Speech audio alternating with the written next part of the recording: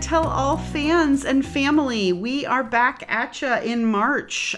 This is our first March episode, and March is Women's History Month. And as Becca and I both always say, women's history is American history because American history is women's history. And so we are coming at you this month with two really interesting women that have affected American history, and I'm excited to talk about them. First, though, let's introduce ourselves. I'm Rebecca. And I'm Becca. And together we are The Rebeccas. Rebeccas. Hi, everybody. We are here. We want to, first of all, give a shout out to our amazing patrons. You guys are the best. We have patron-only episodes that you guys should be getting every month towards the end of the month. February's episode was about an African-American woman named Belle DaCosta Green, a librarian. March's episode is going to be about women's history.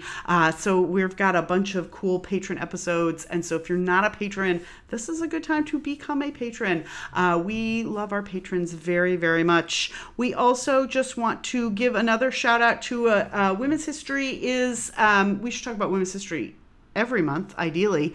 But this is a time when we set aside a little special effort and time and care to talk about the women who have made this country really great. And to that, I want to acknowledge a group that is very dear to both Becca and my hearts, which is A Tour of Her Own, a women's tour company that leads tours about women's history all throughout the Washington, D.C. area. They are very fantastic and very wonderful. And they talk all about the forgotten and sometimes not so forgotten women in the nation's capital and the women who've made this country really great. So check out A Tour of Her Own. And today we are going to talk about, who are we going to talk about, Becca? A woman named Helen Hamilton Gardner. That's not her only name, but we'll get into that. I want to start this off with an acknowledgement that our two primary episodes this month both deal with women of the same era. They both deal with women from very similar backgrounds. They're not exactly the same socioeconomic status, and we'll talk about that when we talk about Helen Hamilton Gardner and our other woman of this month.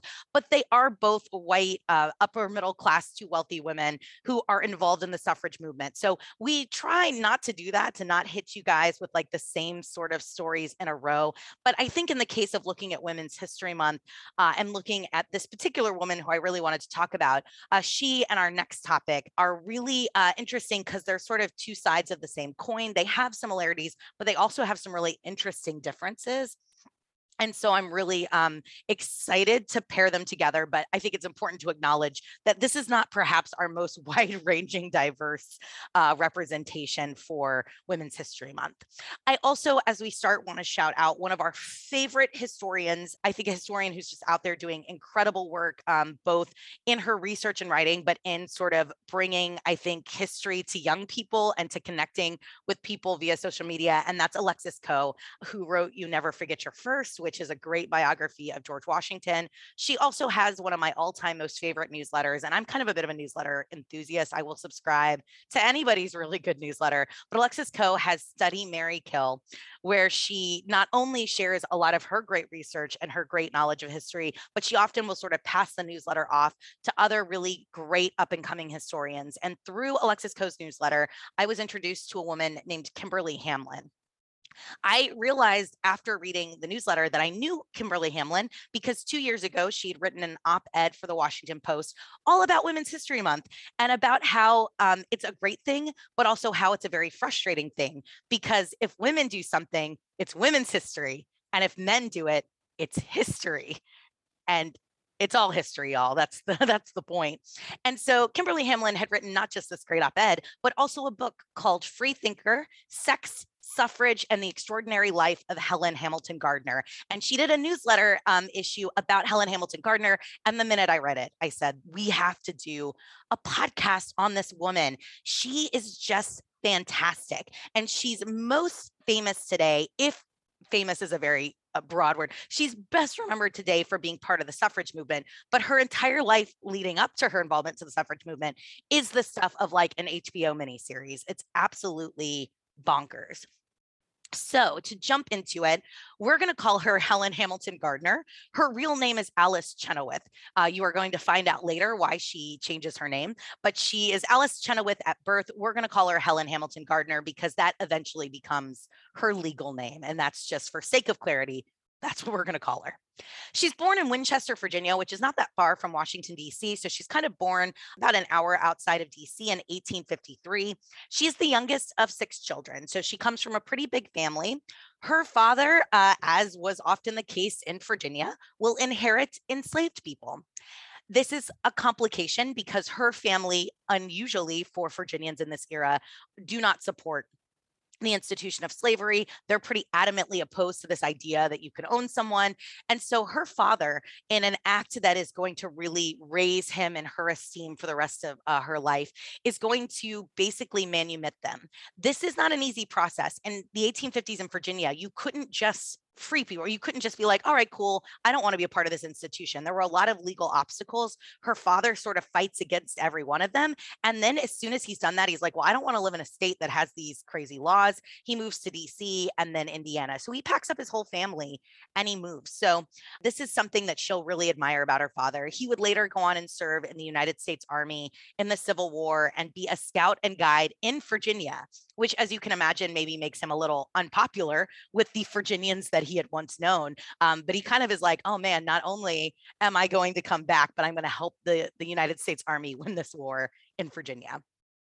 And this is going to be a big inspiration for her. She later writes a pretty popular play, all inspired by his life, and she always sort of holds herself up to his ideals. She comes up very well educated for the era. She's an exceptionally bright student, but she's got some older sisters, and she sort of watches them as she's growing up, and she's like, okay, so my sisters are also educated and smart, but they're getting married off into marriages that they have no say in, many of which turn out unhappy. They're going to have difficulties bearing children. Some of her sisters are going to have to birth and then bury children pretty much right away. And Helen's watching this and she's like, yeah, I don't know if this is the life path that I want. So she sort of eschews this idea of a traditional life. She's going to pursue an education and training as a teacher, which is sort of one of the respectable paths for young women in terms of a profession. And she's very good at it. She's quite successful in the education realm. At the age of 21, she is the youngest school principal in the state in Ohio, and she is very well respected as an educator. But then there's a scandal. There's a big scandal. A huge scandal. It's a lot. It's a lot. She's the youngest school principal in the state, and she's kind of a big deal, and she's 21.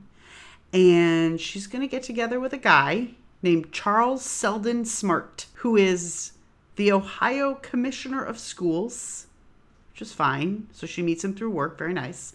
But also he's kind of her supervisor. He oversees. Right. That's what I was going to say. He's kind of her boss. He's also kind of 20 years older than she is, and also kind of very much married. So that's not great. So this is a big scandal. She loses her job when the affair becomes public and gets run out of town. And he agrees to run away with her. Like, apparently this is a real thing. They're in love, and he runs away. And even they are together for the rest of his life. It is not clear whether they ever get married or not, but they are together. And this is a big deal, and this is going to be really formative. So I want to pause on this for a second, because what ends up happening is she's going to bear the brunt of all of this scandal. It is well covered in the newspapers. Her name gets printed over and over in association with this. And they're going to say really mean things about her. And it's like the man in the story is just going to be, he doesn't skate by. Clearly he's got to get a divorce from his wife, and there's, he loses his job and has to leave his family. But she's the one that's vilified. They say mean things about her, not him. And she really is going to feel that it is not fair that they're not equally vilified for this. That this is, first of all, obviously, ideally, you'd be able to kind of do what you want. And there's sort of, that too. But also that, like, why should it just be her mores that are called into question? And I saw, when I read about this, I thought about Madeline Pollard a lot, which is kind of around the same time period. Madeline Pollard's a little later, but what they're both of these women are going to do is challenge the existing sexual mores for women, and talks about, you know, sexuality and women's role in society, and how they bear the sole responsibility and the sole opprobrium for something that is a joint endeavor. Like tastefully put. Thank you very much. Yeah, it's one of those things. Madeline Pollard absolutely came to my mind when we were sort of looking at this, because that does come a little bit later, but it's the exact same thing. And this was something that was going on everywhere, right? These acts of infidelity take two people, and even beyond that, acts of sort of sexual congress to usually take more than one person. And yet over and over and over, when it comes to public consequences, when it comes to the morality and character of someone being sort of challenged or whatever, it's really the women over and over and over again that bear that brunt. And this really is going to be a game changer for her. And it's, you know, really fascinating because this affair goes on for 2 years. It's clearly quite serious. He ultimately does decide to run away with her, but she's the one who's going to have to change her name. She's the one who has to kind of start over. And this is not something that she necessarily wants people to know, because she knows how much it's going to influence and shade their opinion of her. Whereas he kind of can just like keep his name and he just moves to a new place. The other part of this that I find fascinating is it's really hard to tell if they get married or not, because so many respectable biographies of her, if you go to Encyclopedia Britannica and any of these like suffrage collections that collect the names of suffragists, they all say they got married. But then if you look at Hamlin's research, it certainly seems to be very likely that they just lived together unwed for 25 years. But it says something that so many historical records feel like they need to say that they got married, right? Because that makes her respectable. I noticed that too. Yes, it gives her that respectability idea. Like, it doesn't matter whether he would have been respectable, whether he was living for 25 years in sin with a woman, or whether he married a second time. Like, his respectability doesn't get called into question. But like, it says something, I feel like even today, like in 2022, that when they write a biography of her, she has to be married in order to make her like legible and respectable and cool. And I feel like that says more about us really than it necessarily does about her. But this is going to be really like something she's going to push back about hard. And she's going to write later, and this is the quote that just jumped out at me so hard about her. This quote is, "A man is valued of men for many things, least of which is his chastity. A woman is valued of men for few things, chief of which is her chastity." And so she's really shining this great spotlight on how women are viewed as they have to be pure, and there's not a lot that they contribute, but the only really thing you have of any value is that you go into a marriage without having any knowledge about sex, let alone having had sex. And so it's this really great like spotlight that she shines on all of this. I think it's really great. I don't think of a better quote that actually sums up sort of Victorian era America ideals about womanhood than this, right? Absolutely. Because truly, women were valued for so little, but the most important thing about them was their chastity. And I think that speaks very, very broadly to an entire era in American history. And certainly there are still elements of that exist all the way through the 20th and 21st century, but it's so ingrained in this Victorian era that this is what matters for women.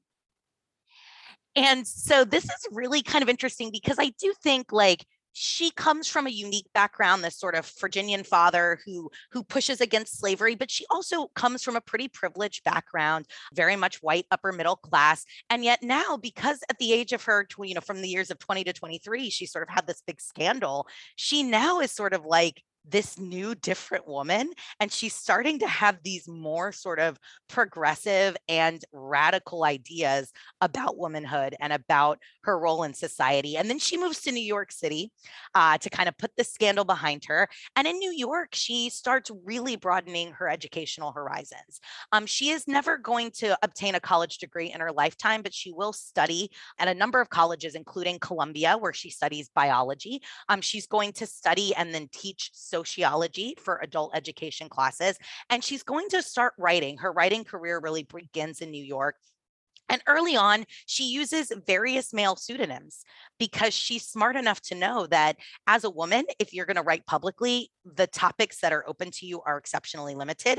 And she wants to write about science and theology, and she wants to write about sociology and psychology. These are new emerging scientific fields, and she knows no one will take her seriously. So she writes as a man for several years before she eventually adopts Helen Hamilton Gardner as sort of her official pen name and then later her legal name. And at this time, there is a man named Robert Ingersoll, who is one of the leading orators of the day, one of the most important sort of figures in public thought. And he is a leader in a school of thought known as rationalism. And to put this very broadly, rationalism is sort of the pursuit of scientific truth over religion and superstition, right? Rational thought. All these new areas of science are really being explored in the late 1800s. And so this is where he is in. And she greatly admires his writing. She greatly admires his work. And when they meet, the two of them really hit it off. And he sees in her an exceptional mind, and he sees in her a woman who clearly has a unique perspective, and he encourages her to deliver a series of public lectures. And this is going to be the first time that she's going to become a public speaker, which is something she will be for the rest of her life. She will use these lectures to ultimately compile her first book, and her essays or her lectures will later become the basis of her essay collections. And this is the first time she publishes officially under the Helen Hamilton Gardner pen name.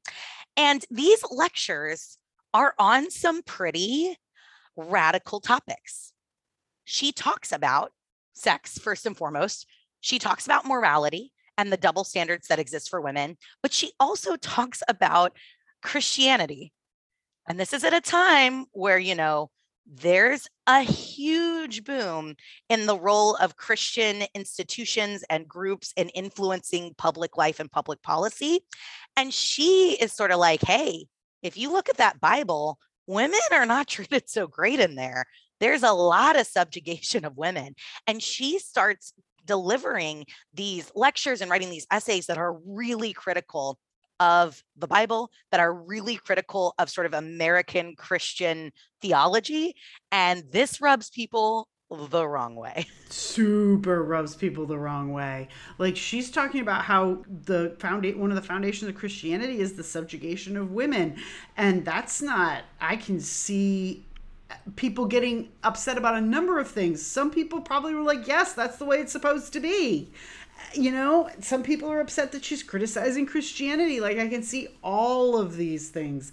This just must have been, she's got some guts. I love it so she much. Really does. And I mean, this eventually leads her down a path to embracing atheism, which in this era is such a radical outside ideal to hold publicly.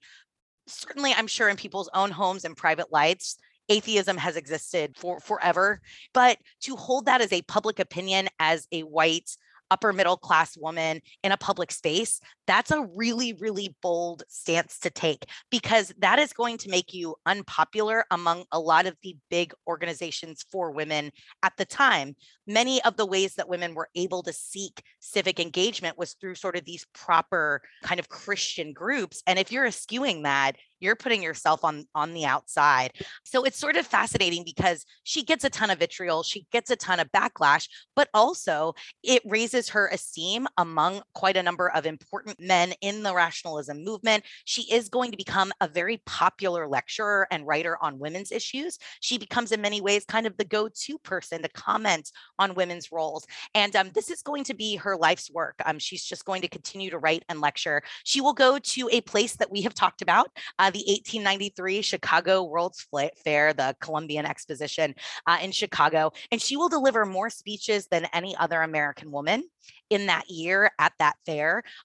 She will be described as being second only to Susan B. Anthony in terms of her public role as a woman, right? As a public woman, she is second only to Susan B. Anthony in notoriety and fame, which is fascinating to me because if you ask the average person today if they've heard of Helen Hamilton Gardner, probably not. Susan B. Anthony, absolutely.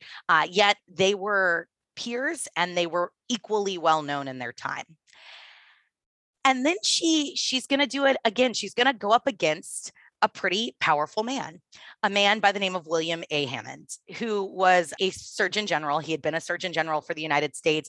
This is a guy who served in the Civil War, very well-respected gentleman. And he decides that he's going to investigate the biological argument of whether female brains are equal to the brains of men.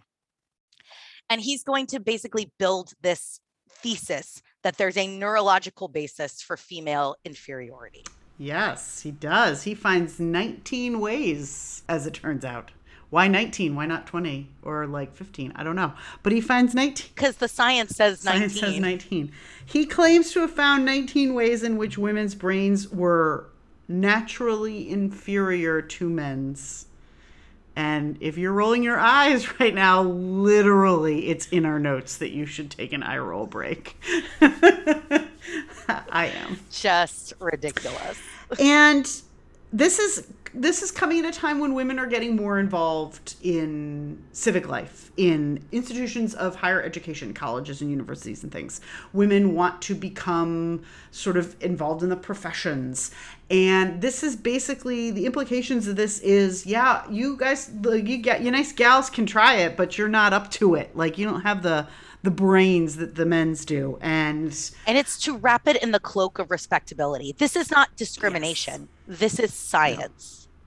It's science. And it's coming at the very same time when these leading lights are doing the same thing that they're doing to women. They're doing the same thing to African Americans. Oh, you're inferior in some way. It's not that we're discriminating against you. It's just that you're not built for this. And it's so patronizing. And it is shoddy science because it's terrible. William Hammond's research, quote unquote, into this is so poorly set up. His study is so skewed from the beginning, where he's going to look at, male brains of sort of typical men, and then look at women's brains for literally women who were ill, sick, underdeveloped, women from not from the United States, so from different parts of the world, totally different biological background. It's a really, really poorly established study, but because of his role as the former Surgeon General, it's just kind of reprinted and reshared in a way that it goes, well, this guy knows what he's talking about. We must accept it as fact. And Helen Hamilton Gardner says, absolutely not. Nope. One of the things that he does is he compares the weight of someone's brain. And men, by and large, biologically weigh more than women do. The weight of your brain has nothing to do with your intelligence. It has to do with the size of the person that you are in your head. It's not, and so that's basically what Helen Hamilton Gardner is going to say. You're drawing a conclusion that you have no real basis to draw. And so she's going to work with a neurologist named Edward Spitzka, and there is zero chance I pronounced that right, to refute these theories. And she's going to ultimately publish a paper called Sex in Brain, which is read out to the convention in 1888, the International Council of Women in Washington, D.C. And she's going to basically refute all of Surgeon General Hammond's points, go point by point about how this is really shoddy science and it's meant to serve a purpose. You're going into this having a result that you want. And so she's going to really become the sort of leading light in terms of refuting all of these really terrible accusations that Hammond is making. She also is going to write novels too. So she's in the nonfiction and the fiction world. It's very exciting. She writes novels that illustrate the double standards around sexuality and criticize the low age of consent. This is another one of her big issues. The age of consent for a girl, not even a woman, a girl, was 12. A huge issue for her. Or younger. Or younger. in 38 states. That was the age of consent, 12 or younger in 38 states. It's infuriating and gross. And that was as of 1890. So even as we're on the dawn of the 20th century. And so she is not by any means the only woman of note in this era that sort of speaks out against this, but she does so really consistently. And she uses her novels in particular to illustrate that this exceptionally low and frankly just insane age of consent is absolutely an illustration of the double standards that exist for men and women in this society. And she will really advocate throughout her lifetime against these age of consent laws.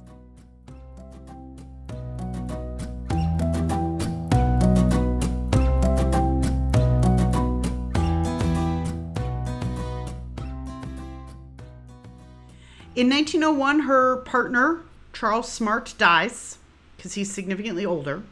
And so she remarries a year later, or marries for the first time. It is unclear. But she does get married to this next man, Selden Allen Day, a retired Army officer from the Civil War and the Spanish-American War. And then they spend the next 5 years traveling the world, which is what I would like to do. Spend the next 5 years traveling the world. So it is sort of interesting because this is a woman who's had quite a bit of scandal in her life, but by the time she marries Selden Day, she's in her 50s. Or pushing right to 50. And this is a chance to kind of cloak herself in some respectability. Yes, she talks about these radical issues. Yes, she is progressive in certain areas, but she still, I think, has a mindset about having a certain level of sort of class respectability that she wants to have. This man is well respected, well established. And so that's going to help legitimize her, even while she's got these more perhaps scandalous and controversial opinions. And when she marries him, I do find it interesting that for about 5 years, she does step away from a lot of the work she's been doing. She will travel and enjoy traveling, and that experience will be important for her, but she does kind of step back for those first couple of years, which is why a lot of times if Helen Hamilton Gardner does come up at all, nobody really talks about her life until this point, until she's the nice older lady who's married to the nice Army guy. Yes, exactly. Until she's got some respectability that people can hang their hat on. And it's at this point, sort of after she returns from her honeymoon, that she's going to become really linked with the suffrage movement. By this time, we're at 1907. And so suffrage has been happening for a while. We're now in the second generation of suffragists. So the Elizabeth Cady Stantons and Susan B. Anthony's, Lucretia Mott's, they have all passed away at this point. And so you get the second generation, Carrie Chapman Catt, Harriet Stanton Blatch, the women like of that nature who are themselves getting into their 50s and 60s and starting to worry that they will pass away without suffrage happening. So we're getting a push. And Gardner's going to return to DC, and she is going to get involved in NAWSA, National American Women's Suffrage Association. There we go. I have to say it like 5 times. You're right. I should note that Gardner had become very friendly with Elizabeth Cady Stanton in her lifetime, but despite Stanton's best efforts, she resisted joining any of Stanton's efforts, including joining NAWSA initially, because they frequently used religious arguments to support women's suffrage, and they aligned with a lot of Christian organizations, including the Women's Christian Temperance Movement. And Helen Hamilton Gardner felt that ultimately it ran counter to a lot of what she truly believed, even though, like Elizabeth Cady Stanton, Stanton was also highly critical of the way in which religion was used to subjugate women. They shared that view, but ultimately Gardner, for a lot of her 20s, 30s, 40s, really resists being part of the movement. But by 1907, she's sort of like, okay, I want to be a part of this. She's going to settle in Mount Pleasant, which is where she's going to live for the rest of her life. So her home today is apartments in Mount Pleasant, but she lived in the Mount Pleasant neighborhood. And she becomes very involved with NAWSA. She is going to be, if you go through the NAWSA archives, she's just all over the place. She holds a number of different offices and positions. She is very involved in the planning of the 1913 suffrage parade. She very much shares the opinion of the sort of young guns, Alice Paul and Lucy Burns, that there needs to be this sort of public demonstration of support for suffrage, that this is going to be a very smart political tactic and technique. She's essentially Alice Paul's right-hand woman. She is going to be on the ground, really making this event logistically happen. She's pivotal in acquiring permissions, permits, to march and gather. She's going to negotiate with the federal government. She's going to negotiate with city leaders to make sure that they can use these spaces. She's also the press secretary for the event, which makes sense. She's got that strong oratory and writing background. So she's like really, really involved with the parade, and she's close to Alice Paul. And then the parade happens, and Alice Paul is not very happy about how NASA wants to handle things after the parade. Neither is Lucy Burns. And there starts to be this generational split that we've talked about in previous episodes, where ultimately a lot of these younger suffragists are going to go and form a new organization, the National Women's Party, and they're going to split off from NASA. Helen Hamilton Gardner is really, really upset by this. She does not support a lot of their move, and she doesn't think it's wise to split into two factions. I find it really interesting that she's at such an interesting spot in the women's movement, because she really her and Carrie Chapman Catt were quite close, and she does not approve of Carrie Chapman Catt's very go along to get along, kind of letter writing campaign, and this sort of she's very much in the Alice Paul mode that we need to push and be public about this, or nothing's ever going to get done. But at the same time, when she's not frustrated enough to leave NASA. So when Alice Paul and Lucy Burns are going to form a different organization, she's upset by that and wants to stick with what is already happening. So she sits at a really interesting intersection of a lot of what's going on in the women's movement at this point. Yeah. And she's, she is sort of, I think, right kind of in between. If there's this sort of spectrum, she's right between Carrie Chapman Catt and Alice Paul. She doesn't think that Chapman Catt's doing enough, but she worries that Alice Paul and what she's proposing, sort of modeled after these British suffragettes, that there's going to be, that's going to go too far, right? Helen Hamilton Gardner, in her life, having had to navigate around, I think, so much of a man's opinion of her, recognizes that you can go too far. And so she does stay behind at NASA. She has to basically reorganize the entire congressional committee, because everybody's going to resign. A lot of the congressional committee resigns to follow Alice Paul, the National Women's Party. So all of a sudden, Helen Hamilton Gardner is going to become this really key figure in NASA, because she is one of the more radical members who stuck around, but she's also one who really has a political acumen that a lot of these other women do not. And this is going to become most evident in the 1916-1917 era, because she's going to be named the chief liaison from NASA to the Woodrow Wilson administration. And she is named this because she is going to reach out to Woodrow Wilson. 1916, she had been wintering in California. We should all be so lucky. And she comes back to DC, and they give her a big grand welcome home, a fancy luncheon at the University Club. And at the University Club, this is where she learns that the National Women's Party has been using some intense new tactics for the fight. They're out protesting outside the White House. They're holding banners. They are criticizing Woodrow Wilson publicly, and they are getting arrested.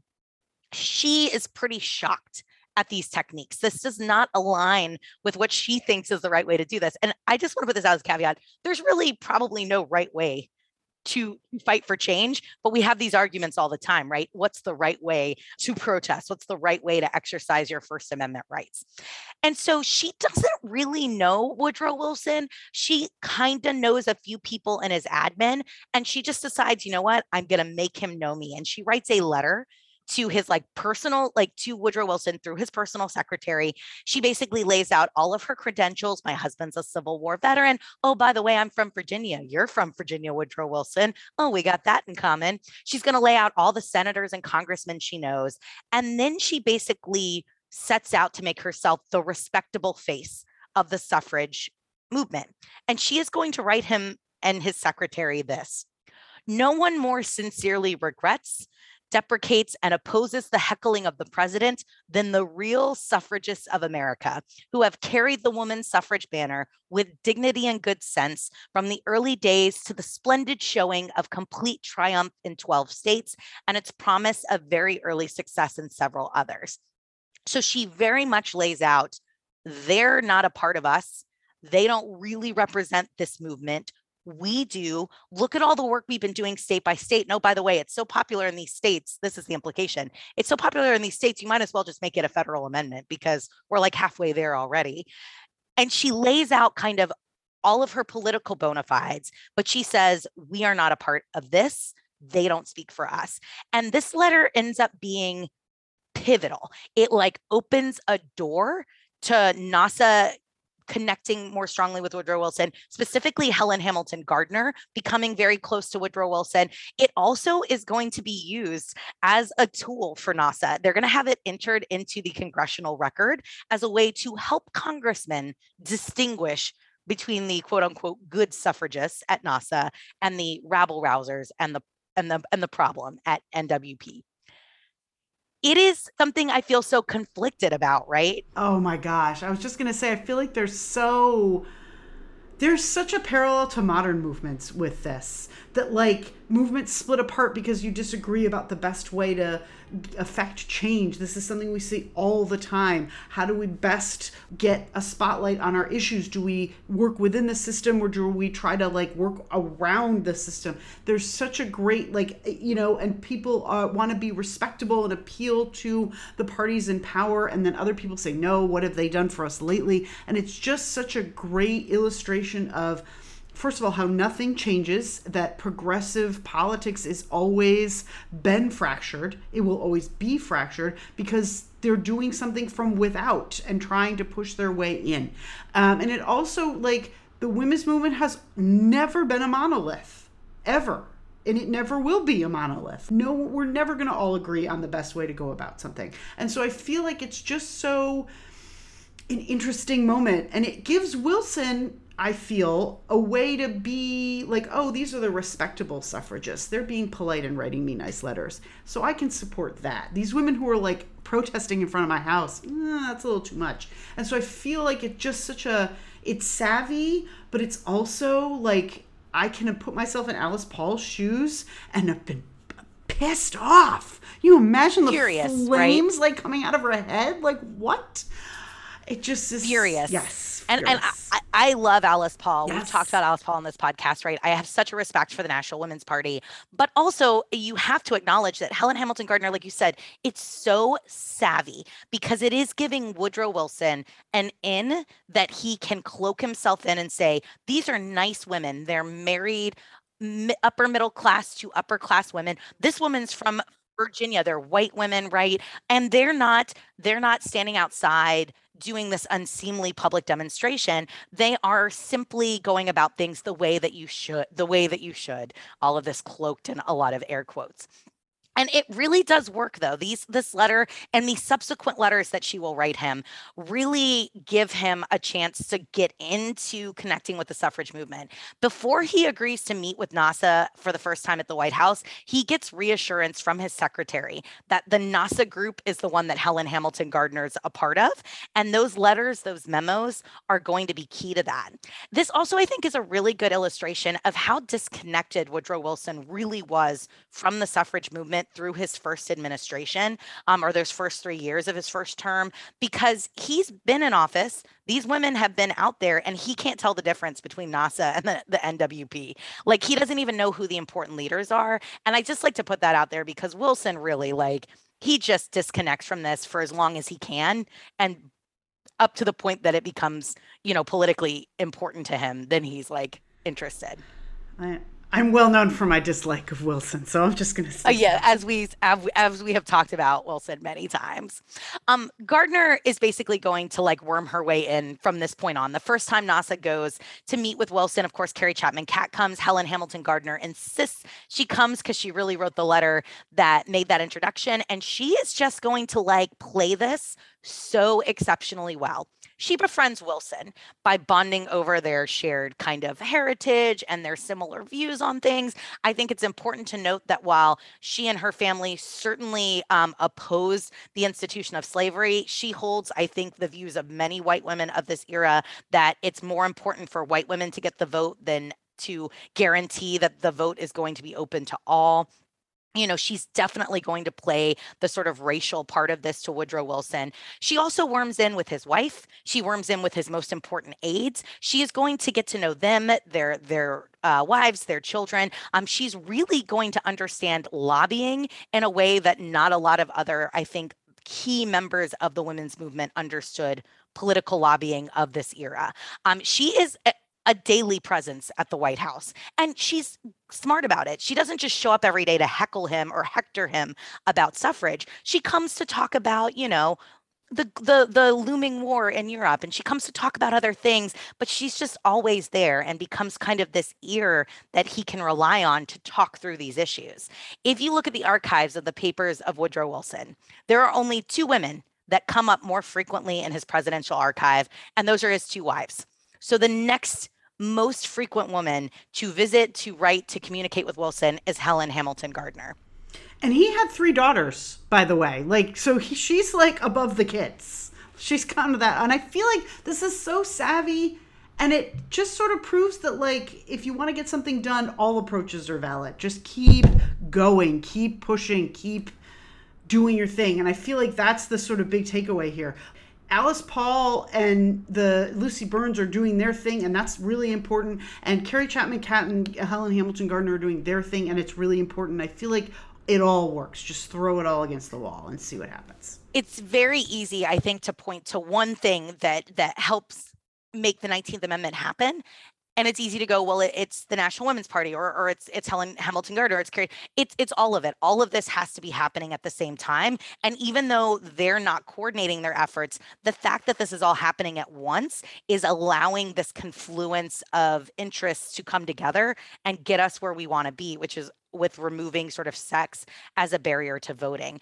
And I think that right now it's much more sort of the viewpoint of well, it's definitely the women protesting outside, but I don't think we can discount the effort that Helen Hamilton Gardner does really behind the scenes. She's not doing this to get her name in the papers. She's not interested in really any sort of public acknowledgement. She is just you catch more flies with honey. You keep your friends close, but your enemies closer. She's I'm going to get into the inner circle because that's how I think we can accomplish this. And I think she makes some very important inroads.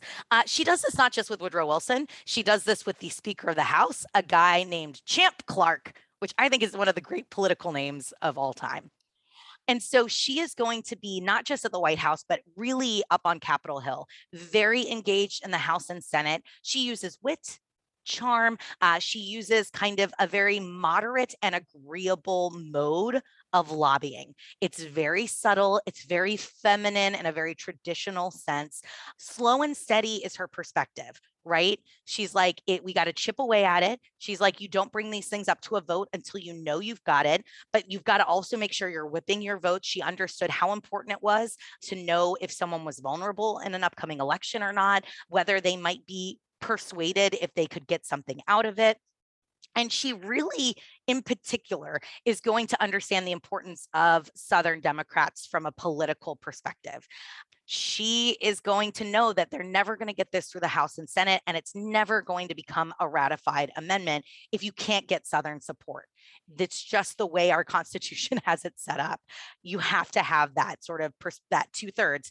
And so she is going to really wear down what was known as the Southern Wall of Opposition to suffrage. And she does this because she shares their backgrounds and she shares many of their not enlightened ideas about race relations. And so it's not an admirable element to her, but it is one that in this circumstance is going to help win Southern Democrats to vote for the 19th Amendment. Mm-hmm. It's also know your enemy too, know how to approach them in a way that they will respond to. No, Woodrow Wilson is not going to respond to people protesting outside his house. That's just not his personality at all. That's going to make him more entrenched. Woodrow Wilson the thing he likes least in the world is someone telling him that he's wrong. that's not going to work for him. And so I feel like her knowledge of how to sort of work the layers of power, this is a very savvy DC move. You know, something that happens a lot today is people know where the pressure points are and who's in a vulnerable district and who's got, you know, their third cousin is a suffragist and they kind of feel that they're like aligned with them, but not quite, and what their worries are. And so I feel like it's a real savvy approach to getting this through Congress, which is you're gonna need to do if you want to get an amendment.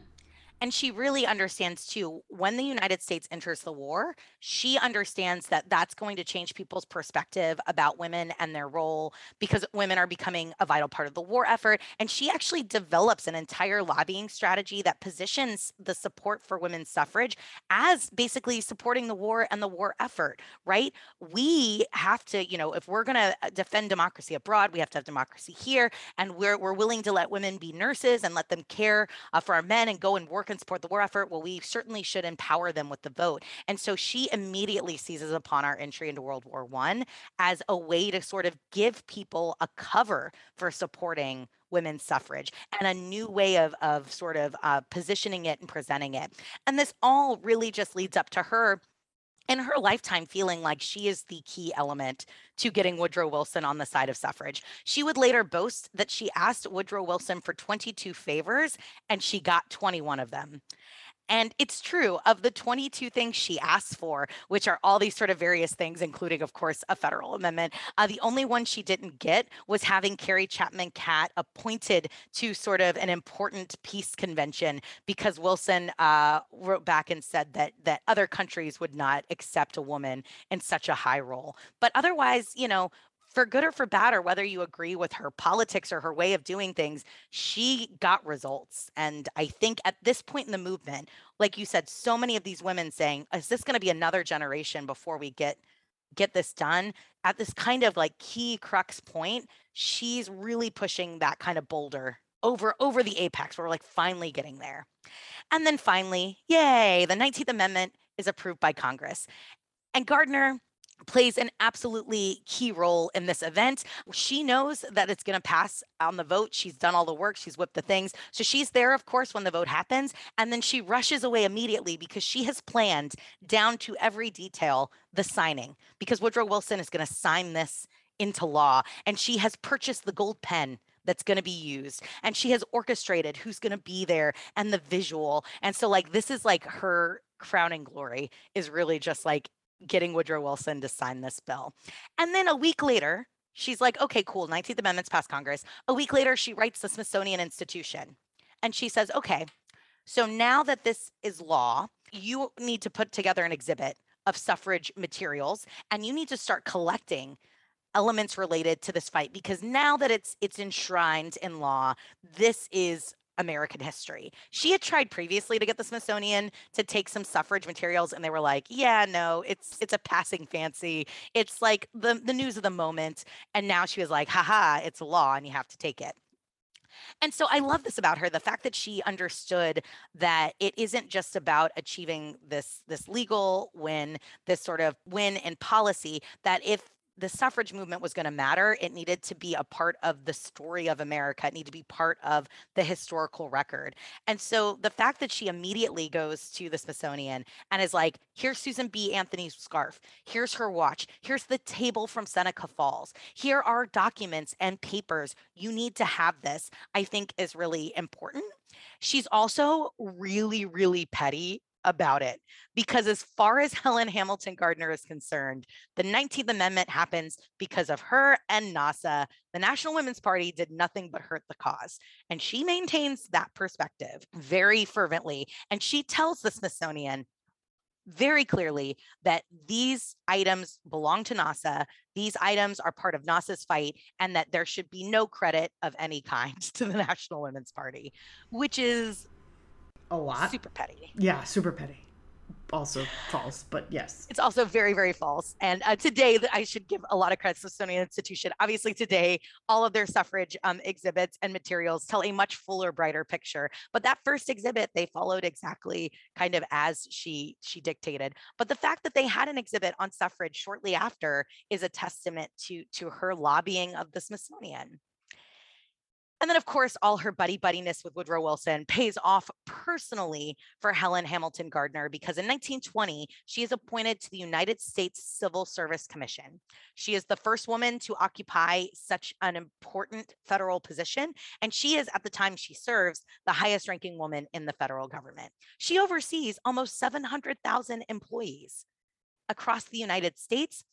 She is going to hold this position until her death, which is 5 years later. But for 5 years, she's a woman in her late 60s, 70s. She is occupying a very key federal role. And so I don't believe, in fact, that any of her support of suffrage is simply to elevate herself. But I think it's a testament to how much Woodrow Wilson respected her and how much of a bond the two of them had formed, that he was willing to give her such a key, actual important government job, as opposed to just sort of maybe giving her something that would have been a title only sort of thing. I agree. I think him putting her sort of front and center is a testament to sort of the work that she did and the inroads that she made with him. And Woodrow Wilson wasn't a man that particularly supported women in the public sphere. So this is a big step for him. That's all the nice things I'll say about Wilson.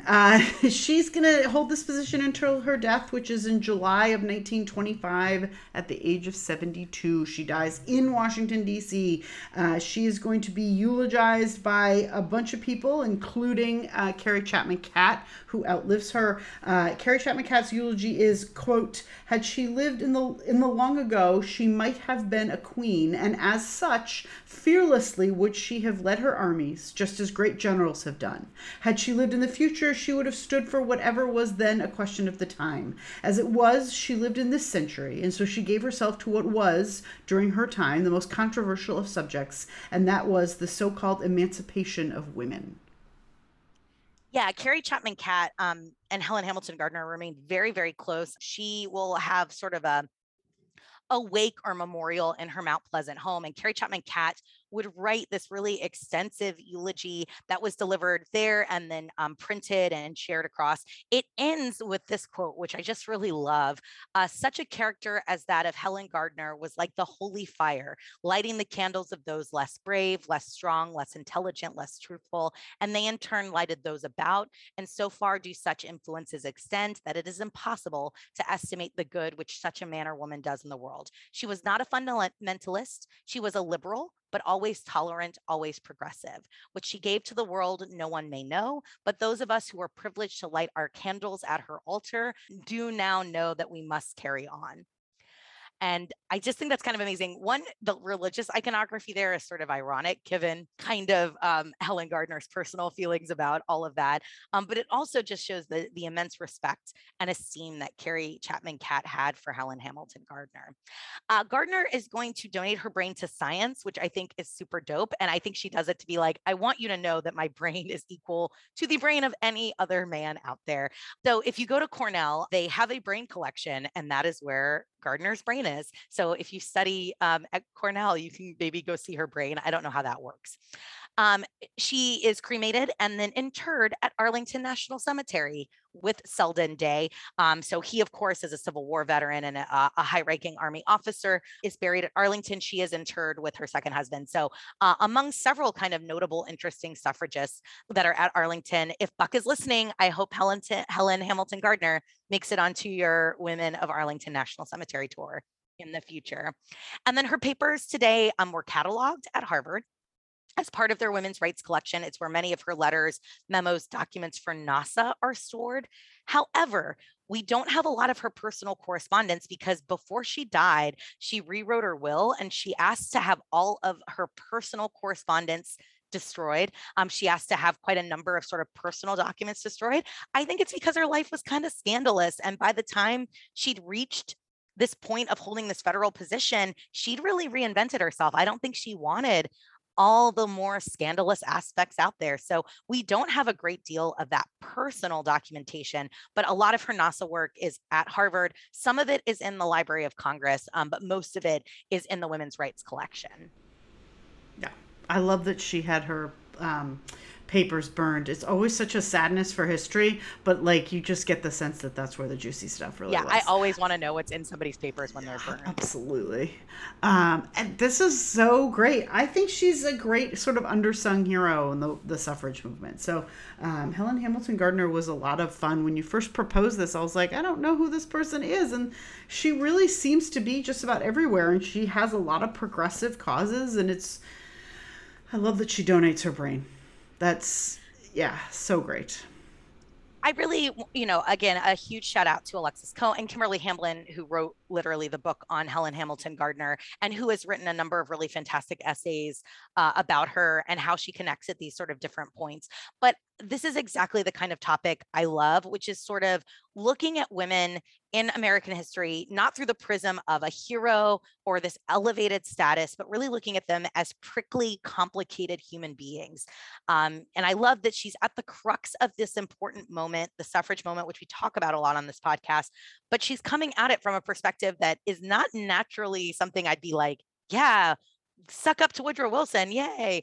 But she also is so effective and efficient and smart and savvy that you have to respect it or you have to acknowledge it. And the fact that by the time she gets to that point in her life, she's already lived all of this incredible lifetime is really just fascinating to me. And it's the kinds of women I like to talk about are women like this, because they're not all good, they're not all bad, and they find themselves right at these important moments, and it's fascinating to see how they react to them. So yeah, somebody please at HBO, I beg you again, this is ripe for a mini series. Everything about her, the way that her life sort of tracks, I just find it super interesting. And speaking of prickly and complicated human beings, come back next time. We're going to talk about a very prickly and very complicated woman in American history, rough contemporary of Helen Hamilton Gardner. I'm very excited. Yeah, I think it's going to be interesting after this conversation to sort of talk about the suffrage movement from a different perspective, someone who is roughly contemporary, but also I think living at this same moment with these same sort of social mores and ideas about women, who bucks against some of these traditional ideas of a woman's role. So I'm excited to sort of see these as a pair. I know. We've teased this out for a while. We have to stop so people can the next 2 weeks, you guys got to just wait and see who we're talking about. Thank you very much for coming along with us. As always, please reach out if you have questions or comments or want to propose a topic or something that we've already talked about intrigued you and you want to know more. Give us a shout out. We are at the emails, tourguidetellall@gmail.com. We are on the Twitters at tourguidetell. We're on Facebook and Instagram, and we would love to hear from you and what you thought of the episode. So thank you guys very much. Happy Women's History Month, and we will be at you, coming back in your ear holes in a couple weeks. Bye, guys. Bye. Thank you so much. We'll see you next time.